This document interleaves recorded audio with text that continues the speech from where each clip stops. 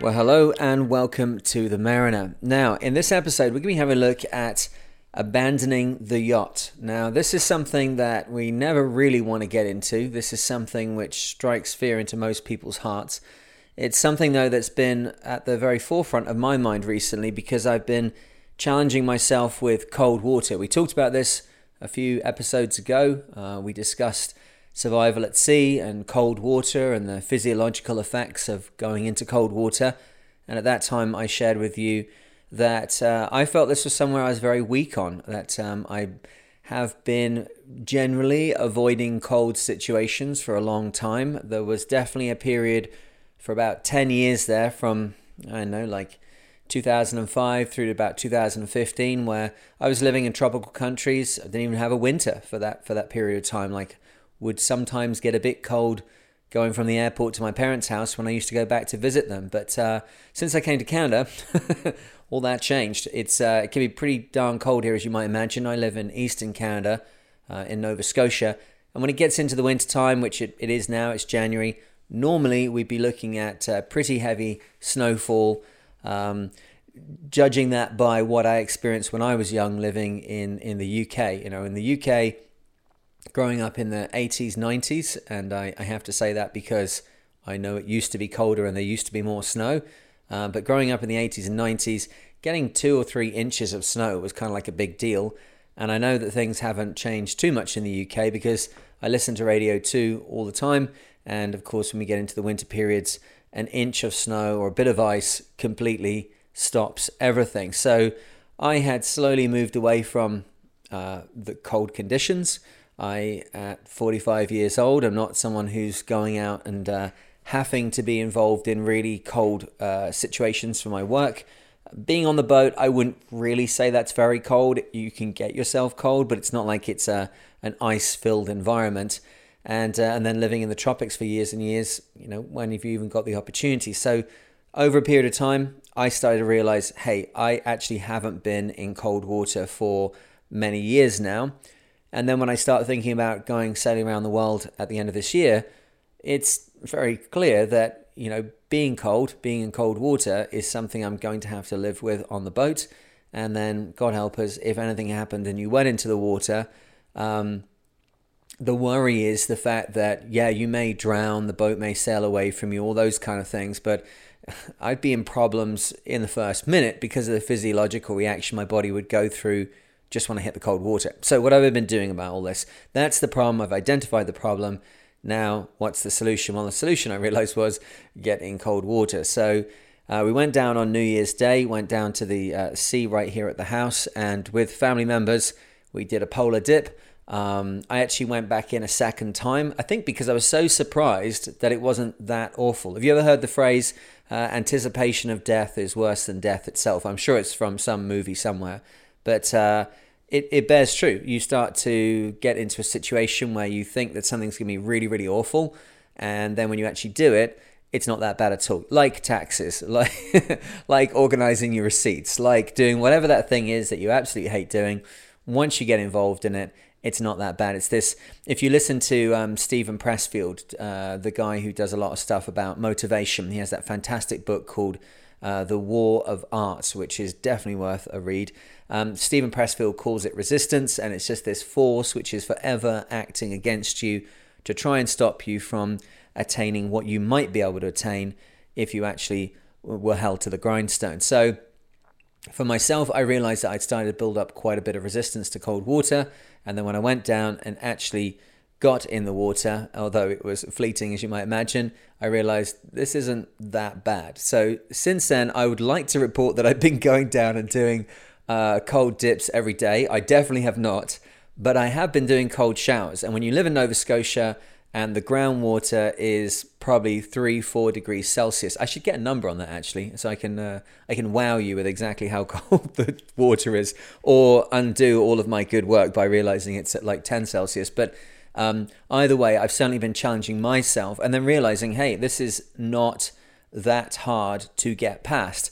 And because I've been doing that, realizing I'm wearing less warm clothes in the everyday environment. I'm not cranking up the central heating in the house so far. I'm finding that when I go into the lounge in the evening and the fires are on, I'm like, man, this is way too hot for me. So I guess I've found a new way of saving money. I remember my sister, when she had 2 teenage boys in the house, she had a laminated picture of a woolly jumper, a sweater, next to the thermostat for the central heating. And she had a little annotation beneath it pointing at the jumper picture saying, put this on before you put this on, and an arrow going across to the central heating to try and remind her boys that, you can layer up a little bit and it doesn't look too crazy in your own house. So the idea with the cold water stuff is definitely to start to share some footage of that. I've been working slowly with the stuff on YouTube, primarily actually because we've got a lot of really good footage that is going to be coming to YouTube very, very soon. We did a trip from Iceland to Newfoundland recently. Recently, it was, September of last year, but relatively recently. And that footage is in the can. It's been documented and organized by my friend Tom so that it's something we can pull down the story nice and quickly and make the videos out of. And I've just been working my way through the mess of video footage, which preceded Tom joining the boat, which is me with almost no SD cards, no storage, trying to capture whatever I can through whatever means I can on the way to Iceland. So we've almost worked our way through that.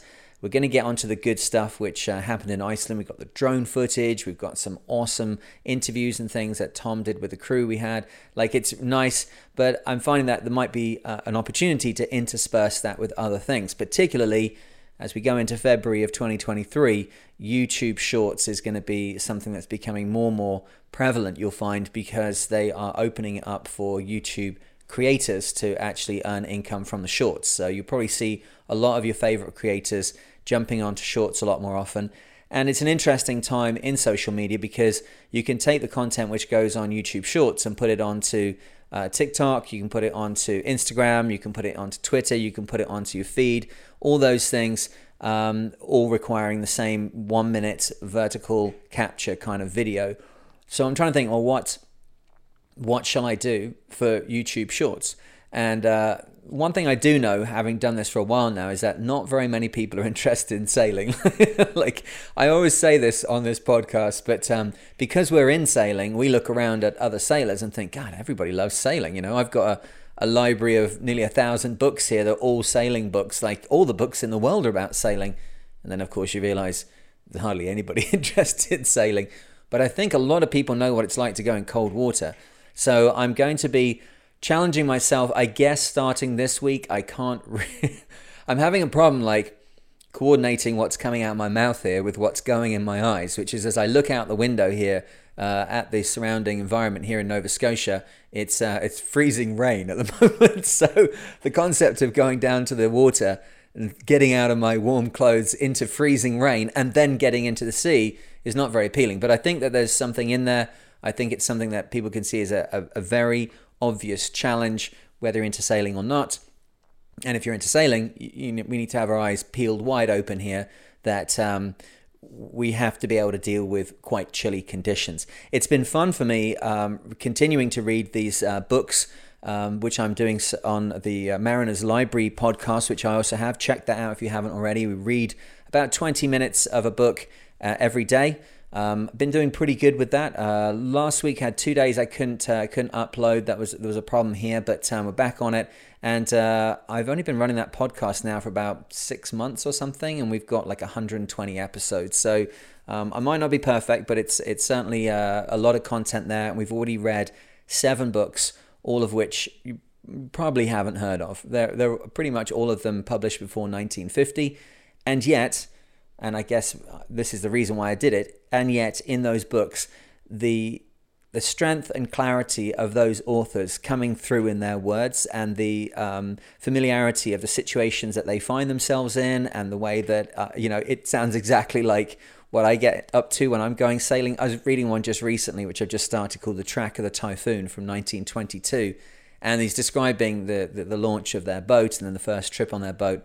And he's describing the fact that they can't start the engine, and the inside of the cabin soaking wet, and there's oil on the floor, and they don't know when the next meal's coming. And sailing hasn't changed. But in those books, they are describing very difficult situations that they get into, things that have then precipitated them writing a book about it. And you start to realize, and remember that things can go wrong, and your ability to step up and react to those is not going to be in the same. It's not going to have the same kind of effectiveness as your favorite Marvel hero. If you're super cold and your hands don't work properly, and there's something that you really, really need to do that's super important to save yourself or somebody else or the boat or whatever it is, your hands aren't just going to start working because you want them to. They have to already be at a point physiologically where they can resist the constriction of the or rather that the constriction of the capillaries is not initiated because your body's already used to the cold. These kind of things. 100 years ago, people are talking about trying to do important jobs at the last minute with cold hands. You think, I have no exposure to cold whatsoever, and I'm just kind of hoping this is going to work out. So I'm going to have a look at putting that content onto YouTube soon, and we'll start talking about cold weather. I'd love to hear if you've got experience of cold weather. Have you ever been in a situation where you've ended up way colder than you thought, and it's become a massive detriment to you in a difficult circumstance? It's you can get super hot and get heat exhaustion, heat stroke. Of course, you know where that goes. It's not so much of a thing in sailing because there's a lot of water, and even if you can just get a bucket out of the ocean, pour it over yourself, you can normally cool down. Dehydration would be more the issue, but the cold can start to bite into you and can become a safety issue, can become a performance issue if you're trying to race, as I'm trying to do. It can really start to affect your health. So that's going to be coming. But on the back of all of that, and the Sea Survival book that we've been reading through by Keith Colwell, the RWA Sea Survival Handbook, the Bombard story, which I read over on the Mariner's Library, and then just the utter cold here in Nova Scotia. Suddenly I've realized if it came to abandoning a yacht, I would have to make extraordinarily careful that I was not exposed to cold water in an uncontrolled manner, because it would limit my response to the situation. So as I was moving around this pen drive that's here on my desk, which I use for kind of moving bits and bobs between computers, I realized that the pen drive itself is one that was given to me by the organizers of the Velux 5 Oceans race 10 years ago when I went solo around the world.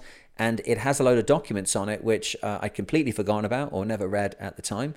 And one of them is labeled Abandoning Your Yacht. So I was okay, let's have a see. Let's see what's in this thing. So I'm going to run quickly through it and give you a kind of overview. But I think it's important to read out first where this comes from.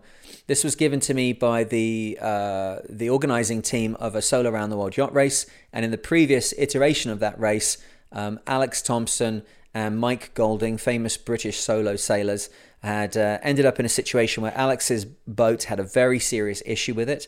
We can get into that a little bit, explain what happened there and what happened to the boat. But Alex had to abandon his boat. And so we've got some real details here from real sailors involved in difficult offshore abandonments. And these are notes. So these are not like, this is what you should do to abandon your boat. This is notes to professionals to remind them of some details they should tack on to knowledge they already have about abandoning the boat. So the last 3 lines of this thing in italics read, this information was compiled from sailors who have been in the situation of abandoning their yacht and others involved with the safety of life at sea, including Josh Hall and Alex Thompson. Josh Hall, also super famous British round-the-world sailor. So let me scroll up to the top of this, and we'll go through it rapidly to get an overview of it, and then we'll start to drill down in some of the details. They're bullet points. They're not in any particular order. It's just notes that came out of discussions, clearly. The first one says, ideally try to have some rest before the rescue boat arrives. Eat some energy bars, drink, and make sure to have a piss before you tog up. Sounds good. Number 2, prepare the items you want in your life raft, e.g. the grab bag, sailing gear, bag of food, emergency water, flares, knives, EPIRBs, handheld VHF fully charged, handheld iridium foam fully charged. The extra weight in the raft will help stabilize it. Extra food, if your visit in speech marks there, will last many days, will help weight the raft down. So if you're going to be visiting that life raft for many days, get some extra weight in it. Next point, prepare yourself with plenty of thermals underneath, your survival suit and foul weather gear on top if you want, as long as they do not restrict your movement. Gloves and life jacket are very important. Drink plenty of water and be well hydrated. eat energy food bars before you start the job. So lots of emphasis in these first 3 on prepping before you even get into going into the life raft. When the rescue boat is close and you have made visual and verbal contact, deploy your life raft. SOLAS is the best. So in the scenario that Alex Thompson went through, Mike Golding turned up and was the rescue boat. There have been a number of these through the history of offshore racing. Easily here it could be another maritime, a unit of some description. It could be a tug, it could be a ship, it could be a Coast Guard cutter, it could be another yacht, it could be a fisherman, it could be anything, but they're your rescue boat. And he says, make visual and verbal contact, deploy your life raft. SOLAS is the best. Now, we went through life rafts just the other day here on the podcast, looking at which were the different standards that life rafts are constructed to. There's the ISO, there's SOLAS, there's ORC, but underlined here, SOLAS is the best type of life raft. It says, next point, haul raft round alongside to leeward or close to the transom. Next point, when rescue boat is very close, load your gear into the raft, test the handheld VHF, and make sure your boat is stopped. Only board the raft when rescue boat is giving you his okay. Clip yourself to the raft. Pass a line between yourself and the rescue boat if you can. If not, cut yourself free and drift so he can maneuver around you. Next point, have an open VHF communication at all times. If you have to drift off, attach the longest line between the raft and your boat. Have a knife ready to cut the line to the raft if required. Be careful not to cut yourself or the raft. If the life raft is adrift, the rescue boat may come alongside or come around you with a trailing line with horseshoe on the end or another device to enable you to pick up the line. Next point, try to tie the line around the raft or what's this now? Try to tie the line around the raft or to the raft, okay? Take care of your hands for the rope burns. The loads will be bigger than you may be ready for. Last 2, if the operation does not succeed, keep trying and stay in your raft. And last point, the person rescuing should make all the calls as responsibilities are on his shoulders. This will be a very emotional time. Try to remain as positive as you can all times. Each of you are trying your best. So I thought we'd dig into that a little bit. We could go in and have a look at various things through time where people have gone into life rafts. I think there's lots to be learned from that. That's maybe for another day. But this document's here. It's rather unique, and it's taken from professionals, talking to professionals, just making sure that a few of the dots are firmly lined up before people go to sea sailing solo around the world in the Southern Ocean. So first bit here, ideally try to have some rest before the rescue boat arrives. Eat some energy bars, drink, and make sure to have a piss before you tog up. You know, it's one of those things that if you're drinking, if you're in super wet weather and hydration is not really an issue because you're almost absorbing it through your skin, then when you get into that once only suit, into that emergency insulated immersion suit, the heavy neoprene one that you'd use in this kind of situation, it is mega irritating if you get in there and then realize that you've got to go to the bathroom. You know, in a perfect scenario, you're not in there for very long, right? Your once only suit, well named. You only ever want to be using it once.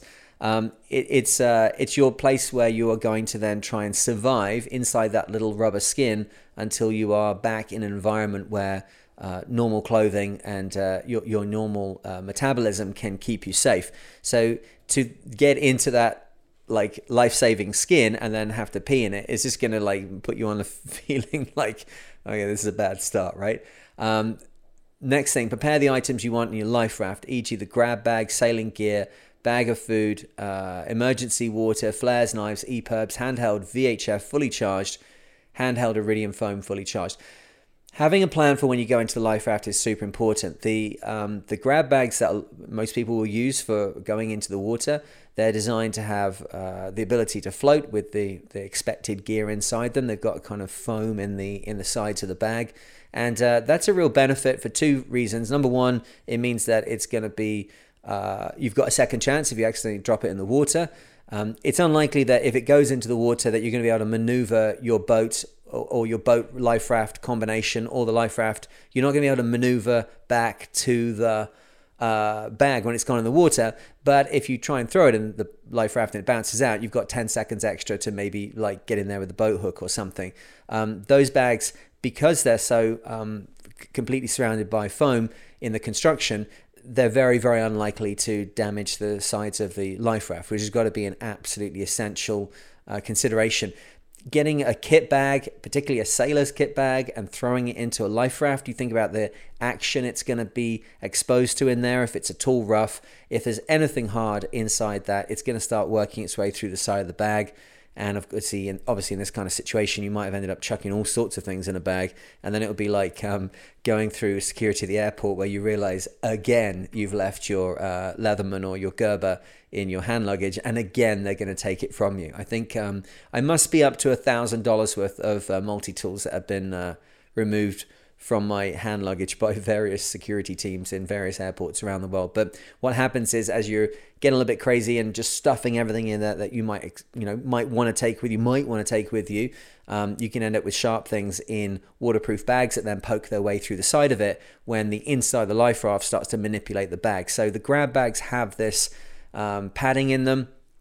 If you're going to fit out bags to go into the life raft that you're going to take with you, extra things, put something else in there with them. You could stuff a sleeping bag down into the bottom of the bag and then fill the inside of the sleep bag with all your stuff, and then tuck the top of the sleeping bag into the waterproof bag and roll that down and seal it, and then there's a bit of padding.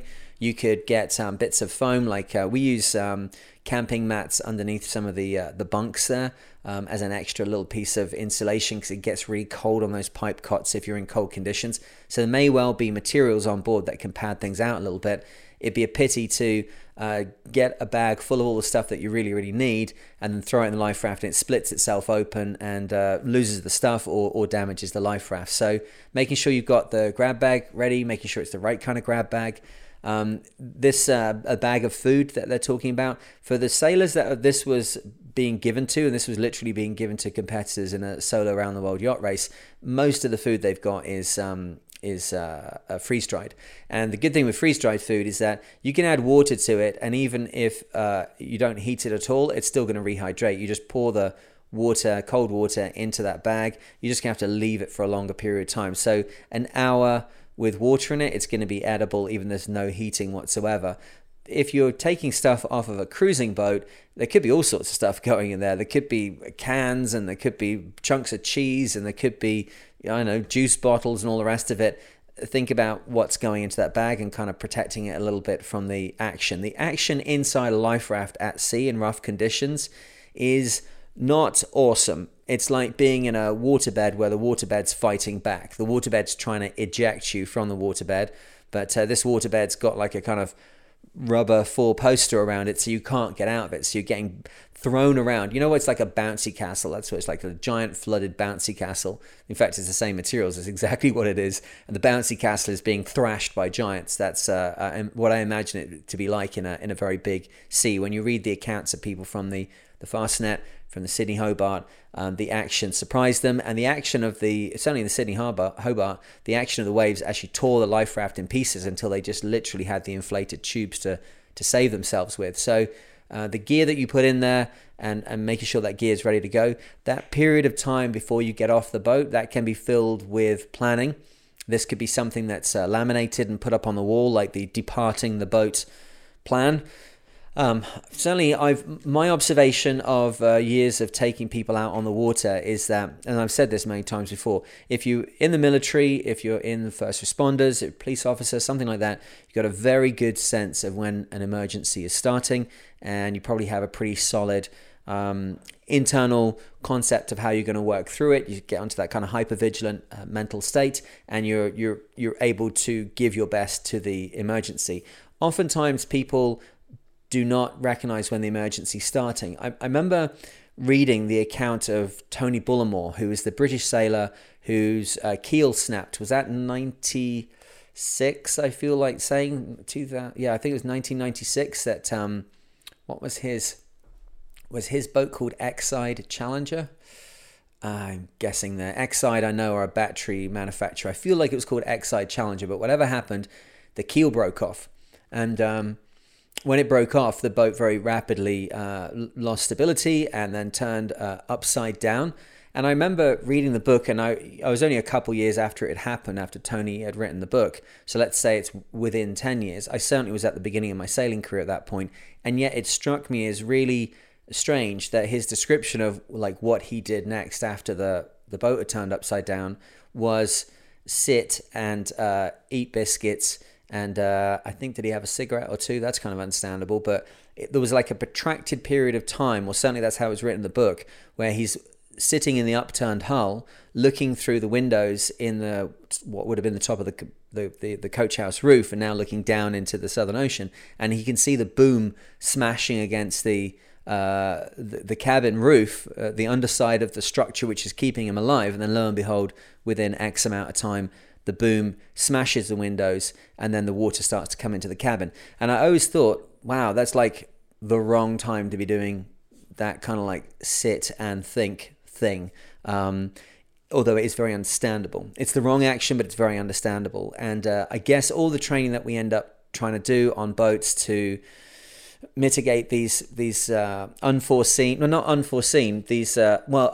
incidents that result in understood consequences.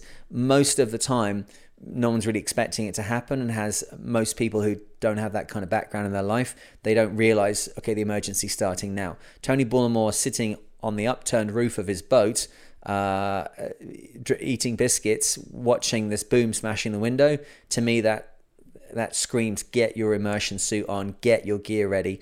And indeed, unfortunately, if I remember that story correctly, he ends up losing a finger trying to get the life raft, because once that water comes into the cabin, it goes from new scenario to life-threatening in very, very quick period of time. So if he had perhaps worked through more of a plan and really gone into it in detail, he would have that to jump into. And whilst you can't necessarily train all of that stuff all the time, you can't train hard and fight easy, as the military would say, with something that's like that. What you can do is think it through as much as possible and then laminate it and put it on the wall. And then you only have to do one thing in an emergency, which is remember to look at that checklist on the side. This kind of stuff is a lot easier perhaps for racers, because you can have an interior to a boat which has got laminated things stuck all over the inside of it, and notes to yourself and diagrams of how things work and all the rest of it. But are race boats exposed to more risk than cruising boats? I don't know. That'd be a difficult metric to work out. On many occasions, the people that are in the race boats have more experience of the boats and more experience of those kind of situations, and maybe more actual just down and out skills. The more skills that they can double down on and can use in an emergency. But there's obviously they are putting themselves in a situation where there's a lot more risk. So I'm not sure there which is safer, to cruise or to race. But certainly, if you're in the mindset of having these things planned out beforehand, it doesn't matter what you're doing, you'll have some kind of gear to kick into. So going back to the thing here, it says prepare the items you want in your life raft. The items that you want in your life raft maybe should be changed for items that you have already planned that need to go into life raft, and all of the details of how they're going to be clustered together and what's clipped to what, and where are the spare batteries and all the rest of that stuff. Interesting here that they remind us that the handheld VHF needs to be fully charged. It's something that this season just done, I realized we didn't have a really solid solution for charging the VHFs. And the VHFs were charged and in storage, but they weren't constantly on charge. And then a couple times I had to go to the VHF, the handheld VHF, and I found that they were either low or out of power. So that's something we're working on with the Maxi to obviously make sure that stuff is that's done. We don't have to worry about that. They're charged. As long as they're in their sockets on the side, they're charged. But details like that, yeah, you have the handheld VHF, awesome. This document's a little bit older, so we can add to that a handheld VHF with the GMDSS button that we talked about when we last discussed safety at sea, and it needs to be fully charged. And if you have that, your chances of survival go up, right? So making sure that that's like that would be a good idea. Making sure that there's not a load of sharp things that you've decided last minute to chuck into you think like, oh, maybe I'll take the I don't know, it would take my marlin spike with me because I might be able to make it into a spear to catch a fish if I'm in the life raft for a long time, and then it's in your bag, and then it works its way through the bag and punctures the side of the raft. It's like, you're going to feel a certain way about that as your life raft's deflating. So having a good plan for what stuff you want to take into the boat in the event of having to get off the boat. You have the right bag, you have the right equipment, you've got a list of things which you've already thought beforehand you're going to need, and then as you get into the life raft, you have, at least you can just focus on the job of being in the life raft and whatever's the next part of your rescue, and not, God help us, you don't want to be like jumping the life raft and realize you've like forgotten something essential. That's just beyond crazy. So get everything ready, make sure everything's fully charged. It says here the extra weight in the raft will help stabilize it. Extra food, if your visit will be lasting many days, will help weight the raft down. Kind of yes, kind of no. Again, for the racers that this was pointing at, they were actually doing a race where, as we said, they only have freeze-dried food. The weight of that freeze-dried food would be quite low, but you could take your water jugs with you, and it would be super, super useful that you've got food. You just need to have a little bit of water. You could collect water from dew and from condensation if you had to in some climates, but that extra food as freeze-dried food is not going to weigh very much. So be cautious if you're looking to stabilize the life raft with the weight of the food you're taking with you, because it depends what you're taking with you, of course, right? Just chucking all the bread and crackers in there, it's not going to have any effect. But the point is well made that the life rafts that you're likely to have, if you're sailing short-handed, if you're sailing with just a small crew, those life rafts are probably at a minimum 6-person rafts. I think like on the Maxi I was sailing around last autumn, that's got 2 12-man life rafts. Like if I'm getting in one of those on my own, oof, that's going to be horrible. Again, that idea that it's kind of like the waterbed that fights back, it's an angry bouncy castle, that's going to be pretty dreadful being in there. So having other items that are in there with me could be good. I wouldn't want to be in a situation where I was relying on them, and I would be I'd be kicking myself if I had put myself in a situation where I'm then getting battered by bags of cans and glass bottles and things, which I've decided to get in there, whilst I'm getting battered by the ocean as well. Prepare yourself with plenty of thermals, says the next one. Well, I'll read it properly. It says, prepare yourself with plenty of thermals underneath, your survival suit and foul weather gear on top if you want, as long as they do not restrict your movement. The insulating abandonment suits, which we have to carry for this kind of racing, and it's good to have a couple of on your boat anyway, they can be got pretty cheaply from the guys who do the servicing for the offshore maritime industry, whether it be oil rigs or gas rigs or ships or whatever. They have all of these big insulated neoprene suits. Oftentimes when they're getting towards the end of their life, you can get hold of them pretty cheaply from the service centers. They are, though, very, very difficult to manipulate anything carefully. The gloves on them are a strange mix where you've got your first finger and your thumb available for more dexterous works like releasing lifeboat slings and that kind of stuff, but there's nothing that you can do that's detail. You can be hard pushed to like press the buttons on an Iridium phone or do up a Ziploc bag or whatever. So be aware of what you're going to be wearing. If you've got some sense of how you react to cold water, you can maybe sort of dress appropriately, right? There's going to be a bit where you're needing to be more dexterous and needing to be more agile, particularly if you need to like leave the vessel in a tricky situation where it's on its side or upside down. Having the neoprene suit on already could be a problem. Once you're at the surface and you in the water, the neoprene suit's the best possible. When you're back in the life raft again, there's a lot of insulation in there, but again, you might find it difficult to do a lot of jobs. So with a little bit of planning and a little bit of forethought, and with having already taken time to understand your reaction to cold water, what gear you're going to put on might be a known factor. There's no doubt that if anybody is exposed to cold conditions for a long period of time, their survival outcome is pretty much directly related, and I think a directly proportional relationship to how much insulation they can create to stop their skin from cooling. As we've learned, you lose lose heat so much faster through your skin. Is it like 25 times faster when you're wet as opposed to when you're in dry conditions? So trying to get yourself dry, trying to keep yourself dry, trying to get yourself insulated, absolutely essential. But there may be a step at the first part of this where having all of that suit on may be a problem. The gloves may need to be off. You may choose to put the hood down. You may, you've got a risk of flooding the suit and stuff, but you got to know your decision on what you're going to do.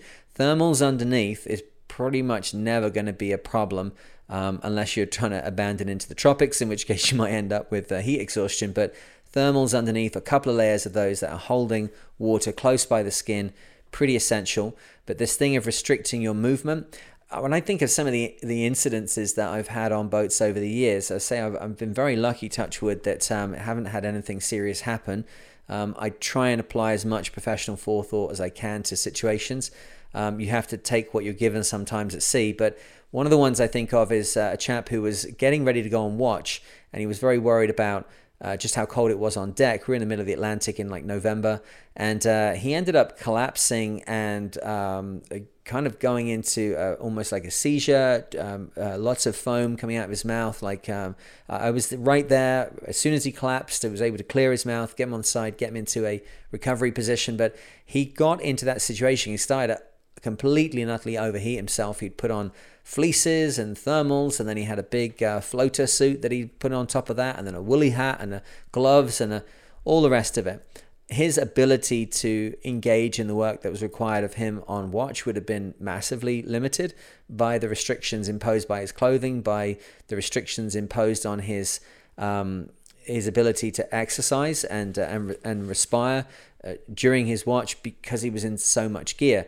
Going into the water, we've got to find a balance between putting on the absolute warmest thing you can possibly put on, which will keep you safe when you're completely immobile in the raft later, and the transition period of getting off the boat and into the raft, and any restriction that you may experience at that point.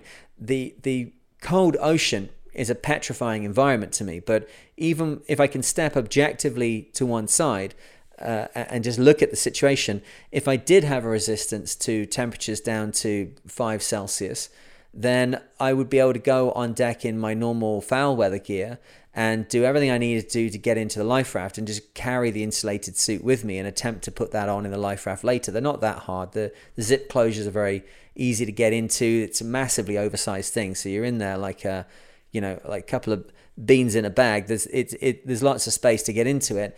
You don't necessarily have to have it on as you depart, unless you know you're going into the water in the Southern Ocean and it's going to be you and the water and nothing else. So making sure that you're not restricted by the gear you start to put on, making sure that you're warm enough, very, very important. And as always, gloves and something for your head. The hands are going to be so important for doing whatever job comes next, even if it's just holding on to a rope that's thrown to you. And the head, if that starts to cool down too much, we lose so much heat through our heads that it'll just be a car crash. If your head gets cold and your hand gets cold, you won't be able to help yourself. Again, here they talk about having plenty of water, well hydrated, and eat energy food bars before you start the job. I guess that also speaks to the fact that you want to be making good decisions. And if you've been in a really emergency situation, you've been waiting for someone to come and save you, and now it's at the point which they're describing here, which is transferring to another boat, you want to make sure that in those last couple of hours of the person arriving and you about to get into a situation where you're off your boat in the Southern Ocean, it's easy to imagine that you've been focusing on a lot of other things and that you may have forgotten to do the basics, which is feed yourself. So again, having all this stuff in some kind of laminated instructions to your, you're going to have very little bandwidth to do any novel or useful thinking during this emergency, and you mustn't be doing new things in a new situation. That's where stuff gets really messed up. You want to be doing known actions with known outcomes in this novel emergency situation you've gotten into, and that means you can write a lot of them down beforehand. Moving to the next one, it says, when the rescue boat is close and you have made visual and verbal contact, deploy your life raft. SOLAS is the best. So deploying your life raft at the right time. We all know that life rafts are things you should be stepping up into, and that the boat itself is always a better option than the life raft. Almost without any exception, that the boat is so much more visible to would-be rescuers. The boat has got all of the tools on board. It's got all the food on board. It's got all the water on board. It maybe has the possibility that it can be fixed in some situations, and we'll come back around to that a little bit, because Alex Thompson's mentioned in this, and I know that this document came from the 2006 Velux 5 Oceans race, and the situation they're talking about is a very famous one where Alex's boat suffered a critical piece of damage, and he had to get off it. And you know what? Let's talk about that now, because otherwise the stuff gets a bit dry. So Alex was south of Cape Town, doing pretty good in the Velux 5 Oceans race, and the top of his keel came off. Okay, so let's describe that. So an Open 60 is a boat which has a canting keel. The keel blade descends 4.5 meters, like 12 or 13 feet below the boat, and then it's got a couple of ton of lead or tungsten or something sporty on the bottom of it. And what the boat can do is operate hydraulic rams, or in a couple of very rare circumstances, a block and tackle system, and they can engage with the top of the keel, which is like the very short end of a teeter-totter, the very short end of a seesaw, and then the fulcrum point is a giant pin about the size of your largest coffee cup in your house. If it's anything like the one I'm looking at here, like good 4 inches, 5 inches across, there's this hardened steel pin that runs right through the center of this part of the keel, and that's the only like solid connection between the boat hull and the keel. This pin, there's about 1 meter or 3 foot of keel above the pin. These hydraulic rams, or this block and tackle system, is engaging with the top of the keel, and then the rest of the keel is sticking out the bottom of the boat all the way down 4.5 meters underwater with all that weight on it. And the function of that is that as the boat starts to lean over, when you start to beat and go upwind, and you want to create extra righting moments so that the boat stands up straight, the wind doesn't get spilled off the top of the sails, to give her more upwind power, the keel can be lifted up towards the surface of the water when she's heeled over, and that increases the lever arm so that the boat stands up more. Very modern system in terms of the history of sailing. Probably only seen it for the last 25, 30 years. And they have got a bit of a reputation for breaking, but as it was explained to me by a number of yacht designers actually that are involved in this area, the designers themselves know how strong the components of the keel need to be. This is not an unknown element, but the skippers and whoever's leading the build of these race boats is very, very, very keen to get as much of the weight of the construction of the boat into the very bottom of the boat, into the keel. Now, when I'm saying keel, I'm separating the underwater section of the boat in this area into two components, the keel blade and the keel bulb. So I should just clarify that. But they want to get as much weight in the bulb as possible, and that means that they will attempt to try and get as much off the keel blade as possible, where there's a kind of an upper limit to that, right? So if it stays within the bounds of what the designer and the engineers have calculated for that keel, then fine. But if something happens, like it gets struck by something, or just there's some mechanical failure within the keel or whatever it is, that it may well be that the keel then snaps off. Okay, that's something that we've seen quite a lot of. It makes you start to think, oh, these keels like breaking off all the time, but they're on the very edge, and sometimes they go over the edge. Well, Alex had a different kind of situation. His keel rams on the top of the keel broke off. So now there's no way of stopping the keel from moving relative to the boat. So the keel plate is still down underwater, the keel bulb is underwater, and it's just hanging down with gravity. But the hull of the boat is exposed to the movement of the surface of the water, and it is now free to move relative to that piece of keel which comes up through it. The short end of the teeter-totter is now way out of control. It's got 4 ton or something on the other end of it, or 4,000 pounds maybe on the other end of it, 2 ton on the other end of it, and it's then going to start going nutso inside the boat because there's nothing to stop it from moving around.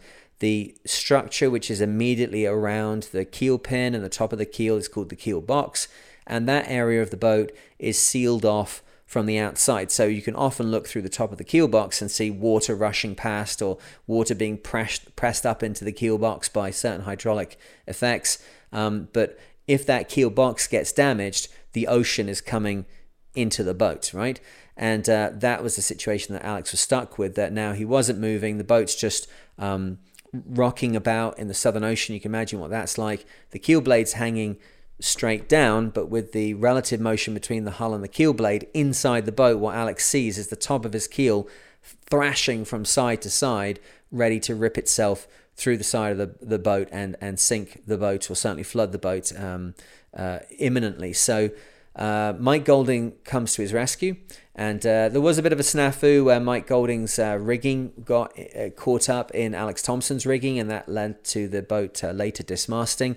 But by the time Mike had rescued Alex, essentially his race was over, because it's no longer a solo non-stop endeavor. They were sailing from Spain to Fremantle, Australia in that leg, if I remember correctly. And so at Cape Town, they're halfway through it. To have another international solo sailor on board your boat, I don't know. I don't know what they do with that, actually. That'd be an interesting question to ask someone that's been involved in race organization. If you have one sailor rescue somebody else, and then they're both on the boat, and that boat starts doing well as it crosses the Southern Ocean, how do you penalize that? But as it was, it didn't happen. But the point to make here is that we came into this discussing, when do you deploy the life raft? That was the thing that we read here, that you deploy it to leeward, and the SOLAS life raft is the best. You step up into life rafts. Alex stepped down into the ocean on this occasion when he went across to Mike Golding's boat. That his boat was still floating, but there was an imminent risk of it being ripped apart by its this crazy keel action. And he abandoned the boat, and that's kind of the end of it. Interestingly, the boat did not sink. And we actually have quite a lot of information about what happened to the boats next, because it was found. And before we get into that, I'd just like to remind you, if you haven't already, please consider going over to patreon.com/The Mariner. And there, for $5 a month, you can help support the podcast, and you get access to exclusive content only on Patreon. Lots of different things happening there. I've just started to add a unique set of readings, a different set of books than the ones that I'm reading on the Mariners Library podcast. And those books, those readings, that knowledge, exclusive for people supporting on Patreon.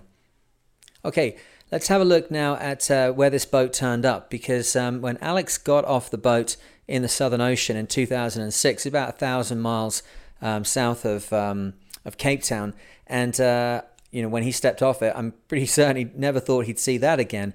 But because of the construction of the boat, because it's designed for round-the-world yacht racing, it's got all these individual airtight compartments, and that the actual boat itself is made of scrims of carbon with foam between, at least a lot of the boat is, it means there's a huge amount of flotation. So the boat continued on its journey as Alex continued on with the rest of his life, never thinking, of course, that they might meet again. But then this strange story popped up in 2016, February, and the boat had turned up. It had turned up in Chile, which makes a lot of sense when you think it's in the Southern Ocean.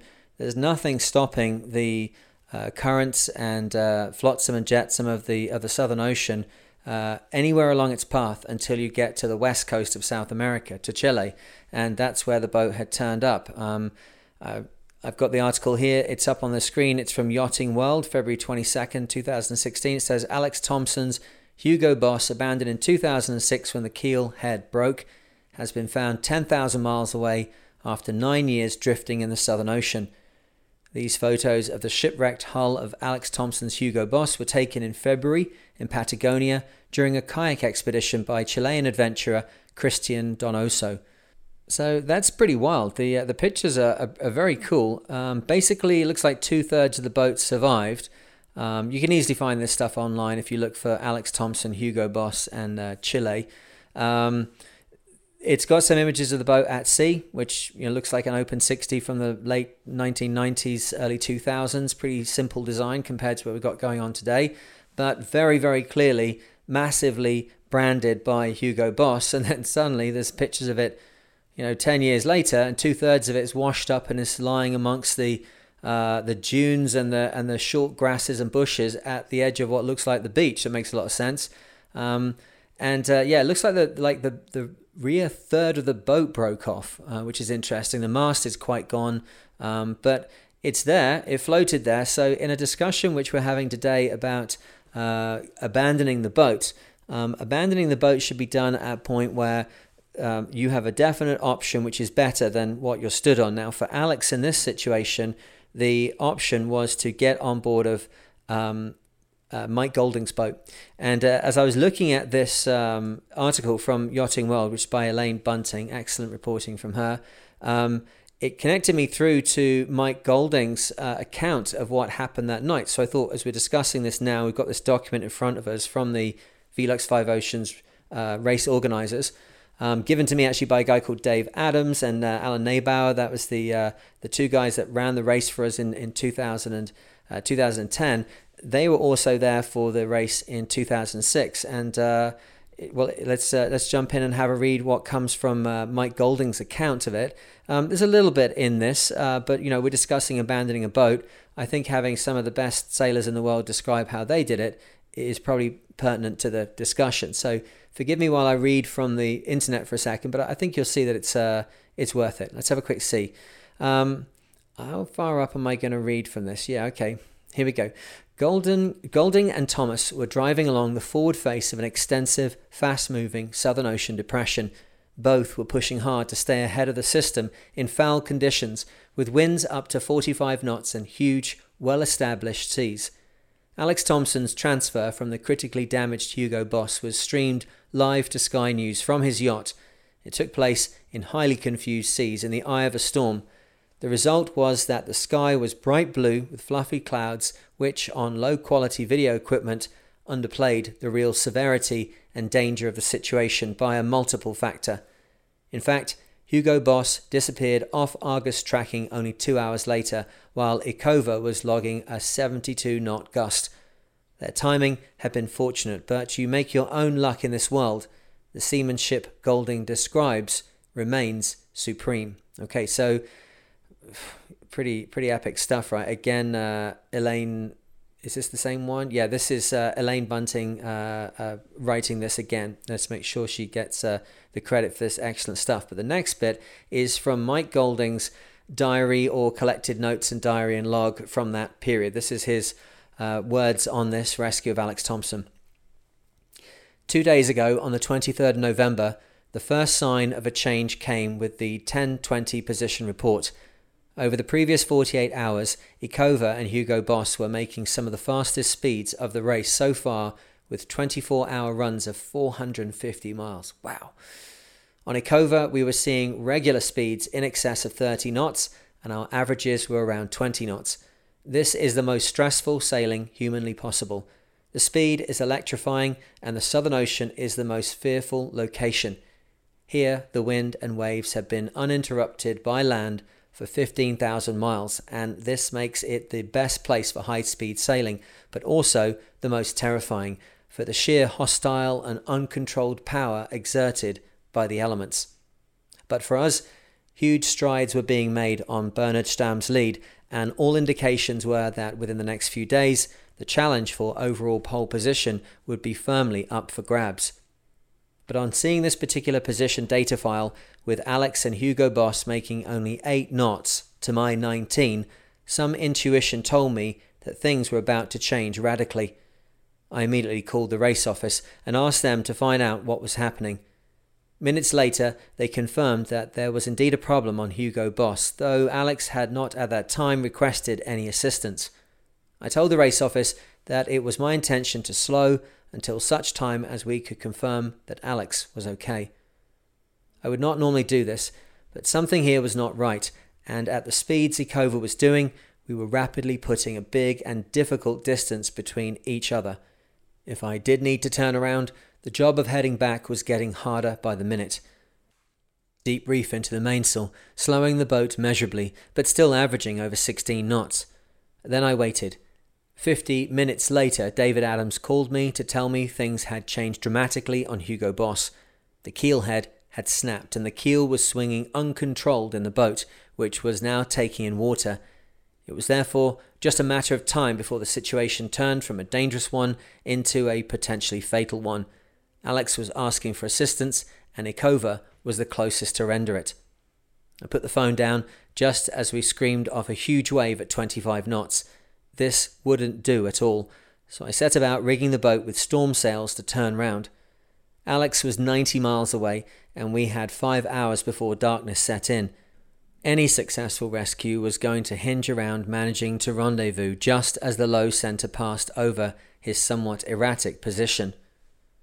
We were blessed, more by luck than judgment, that, in the event, this was actually possible because conditions after turning back were properly horrendous. The next period remains perhaps the most extreme open 60 sailing I have ever done, with Ecover crashing through freezing waves at 9 knots on the reciprocal heading. She didn't enjoy this at all, and Fleet 77 SATCOM packed up immediately. Next, the engine got up its tricks again, and with the batteries now desperately needing a charge, I was once more buried in the engine bay, covered in diesel as the boat lurched and crashed back where we had just come from. This time I had to fix the problem in a fully reliable manner, as the engine would be needed to manoeuvre to get Alex on board. I ditched all advice and rigged a jerry can filled with diesel as a gravity feed direct to the high pressure pump on the engine, skipping the fuel pump and secondary filter. The engine ran, and it now ran reliably, and at last I could concentrate on preparing the boat and myself for the job of safely collecting Alex. The wind moderated and headed me as I closed the distance, but the sea state did not. If anything, the waves got steeper. As the storm centre approached, it became harder and harder to make progress. We were still not quite going to make the rendezvous in daylight, but with accurate and regular information coming through from the race office, we moved ever closer. In the final few miles, Alex and I actually conferred over sat phone and radio to make last-minute navigational adjustments.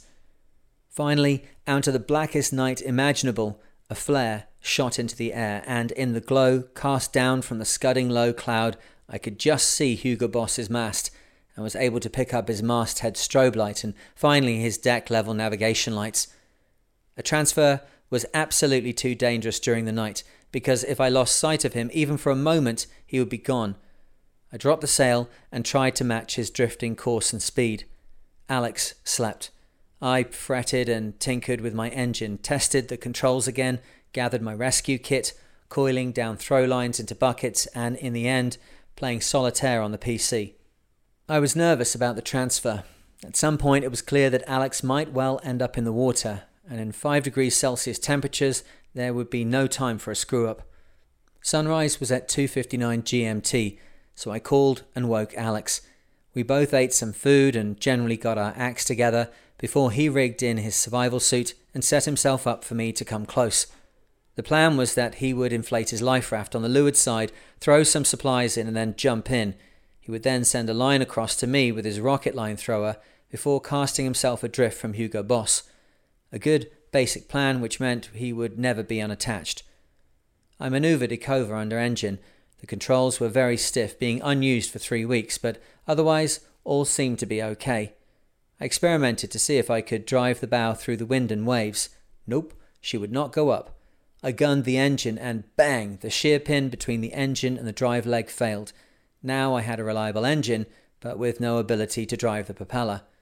I called Alex and just stopped him from jumping into the raft. Then I did possibly the quickest shear pin change in history. And then we began again. The first part went okay. Alex was in the raft, and in fact he let a painter out so that he was 50 feet behind his boat. I positioned myself to leeward of both the raft and Hugo Boss. Bringing the boats together would be a full-on disaster. He aimed the rocket thrower. I ducked, but nothing. The rocket line did not work. I grabbed my first pre-coiled down line and ran to the rail and did possibly the worst line throw imaginable. I turned and went around again.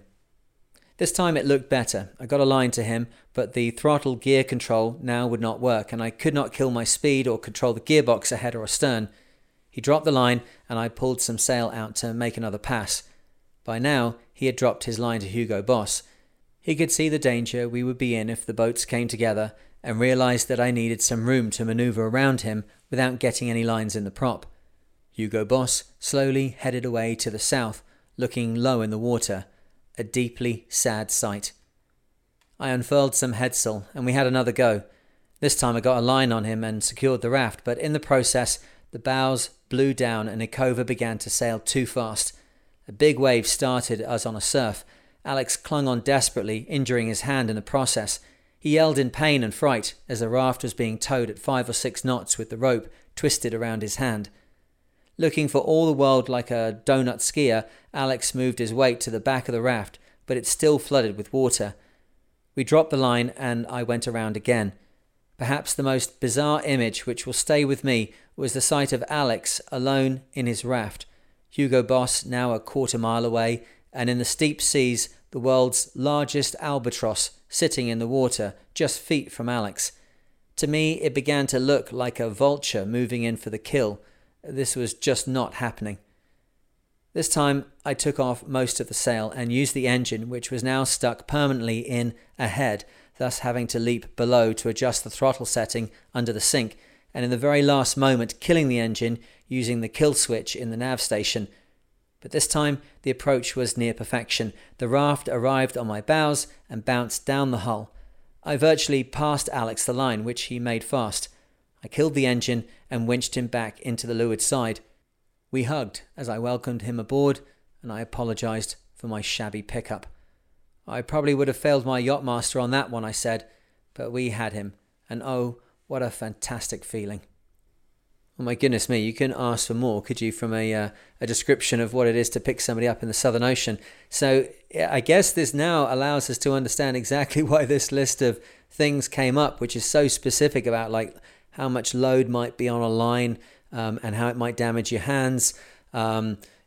Transferring from boat to boat using a life raft is a very, very good way to do things. But if you do end up in a situation where the life raft gets stuck tied to both boats, or there's a lot of speed differential between the two boats, you can end up like ripping the life raft apart or certainly ripping the painters off it. So very wisely there Alex decided to cut himself free of the boat, and that gave Mike Golding more time to sort of circle and get himself into position and then find the right way to come alongside the raft, which looks like it was very, very good. So going back down the list here that we were looking at earlier, hauling the raft around to the leeward side or close to the transom, absolutely.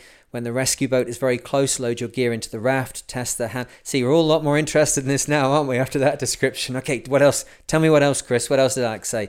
Test the handheld VHF and make sure your boat is stopped.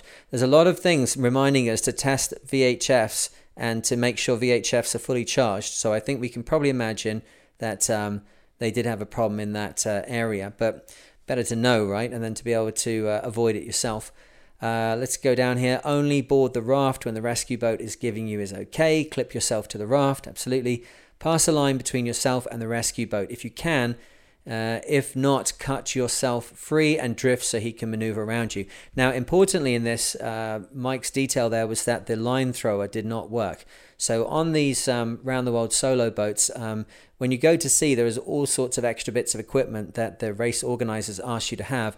And one of them is a line thrower or a projectile rope launcher, I think is the other thing you can call it. Basically, it's kind of like a triggered gun-ish type thing, which has the one I had is a big kind of yellow can that looked like a giant Pringles can, with the same kind of plastic lid on the end of it.